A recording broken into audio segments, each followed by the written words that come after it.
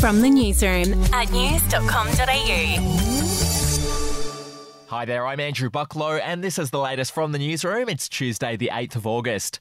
We'll start in Victoria, and residents in Melbourne were pretty shocked last night when they noticed what looked like a giant fireball shooting across the sky. What the is that?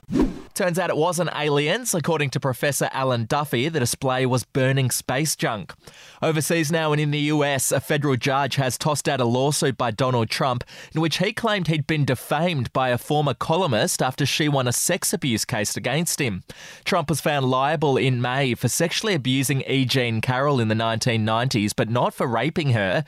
He sought to turn the tables on Miss Carroll by filing his own lawsuit, arguing she had defamed him by continuing to tell media that he raped her despite the civil trial verdict.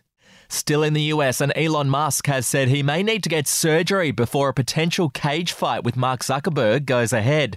The two tech billionaires have agreed to do battle, with all proceeds going to charity. Zuckerberg suggested a fight date for later this month, but Musk hasn't yet agreed because he might need to get surgery on his neck and upper back.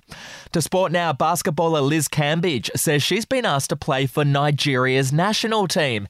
Now, it's a pretty surprising claim given she was accused of racially abusing a Nigerian player in a friendly match 2 years ago.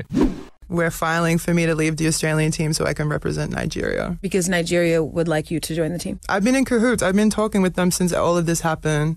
Cambage's claim has been shot down by one of Nigeria's top players who tweeted that it was false. We'll be back in a moment.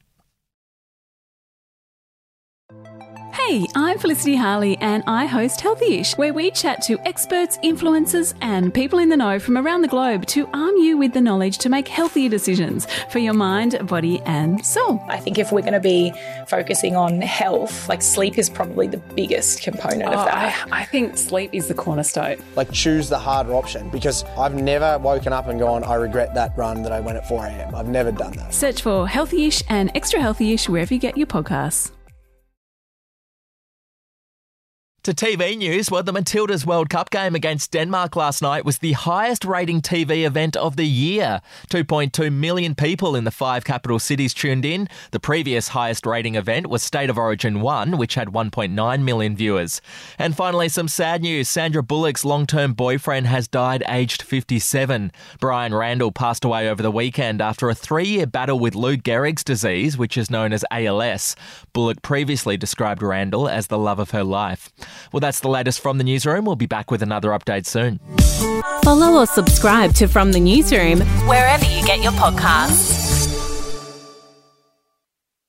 Are you ready to get an inside look at crime from someone who has investigated some of Australia's worst crimes? It was like Aladdin's cave. The luminol found bloodied footprints and bloodied handprints on a wall, so it's just like a horror movie. Former homicide detective Gary Jubilant sits down with cops, crims, addicts, victims, small-time cheats, and big-town lawyers as they tell their incredible stories. My house got raided. Next thing you know, I got bail refused. Next thing you know, I'm on a truck to Parklea Prison. Listen to I Catch Killers early and ad-free on Crimex Plus on Apple Podcasts today or wherever you get your podcasts.